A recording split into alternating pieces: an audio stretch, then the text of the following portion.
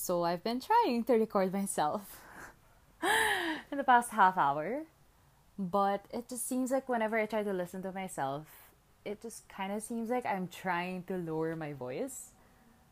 Um, and it's not. I don't find it pleasing to my ears, so I'm just gonna do it again. Okay, this one's on self-respect. To have that sense of one's intrinsic worth, which constitutes self respect, is potentially to have everything: the ability to discriminate, to love, and to remain indifferent. To lack it is to be locked within oneself, paradoxically incapable of either love or indifference. If we do not respect ourselves, we are on the one hand forced to despise those who have so few resources as to consort with us, so little perception as to remain blind to our fatal weaknesses.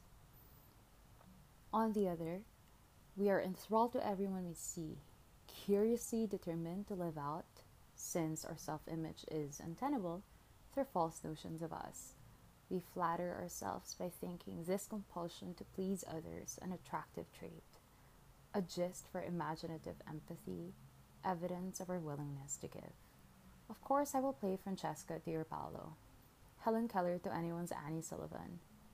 No expectation is too misplaced, no role too ludicrous. At the mercy of those who cannot but hold in contempt, we play roles doomed to failure before they are begun. Each defeat generating fresh despair at the urgency of divining and meeting the next demand made upon us. It is the phenomenon sometimes called alienation from self. In its advanced stages, we no longer answer the telephone because someone might want something. That we could say no without drowning in self reproach is an idea alien to this game.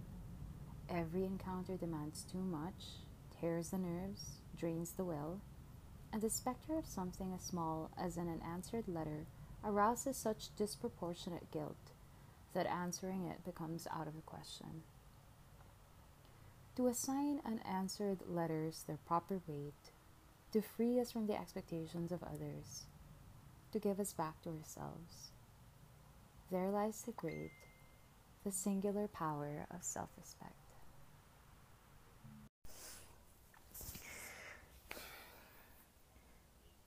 Sometimes in your mathematics career, you find that your slow progress and careful accumulation of tools and ideas has suddenly allowed you to do a bunch of new things that you couldn't possibly do before. Even though you were learning new things that were useless by themselves, when they've all become second nature, a whole new world of possibility appears. You've leveled up, if you will. Something clicks, but now there are new challenges, and now things you were barely able to think about before suddenly become critically important. It's usually obvious when you're talking to somebody a level above you, because they see lots of things instantly when those things take considerable work for you to figure out. These are good people to learn from because they remember what it's like to struggle in the place where you're struggling, but the things they do still make sense from your perspective. You just couldn't do them yourself. Talking to somebody 2 or more levels above you is a different story. They're barely speaking the same language, and it's almost impossible to imagine that you could ever know what they know. You can still learn from them if you don't get discouraged, but the things they want to teach you seem really philosophical and you don't think they'll help you. But for some reason, they do.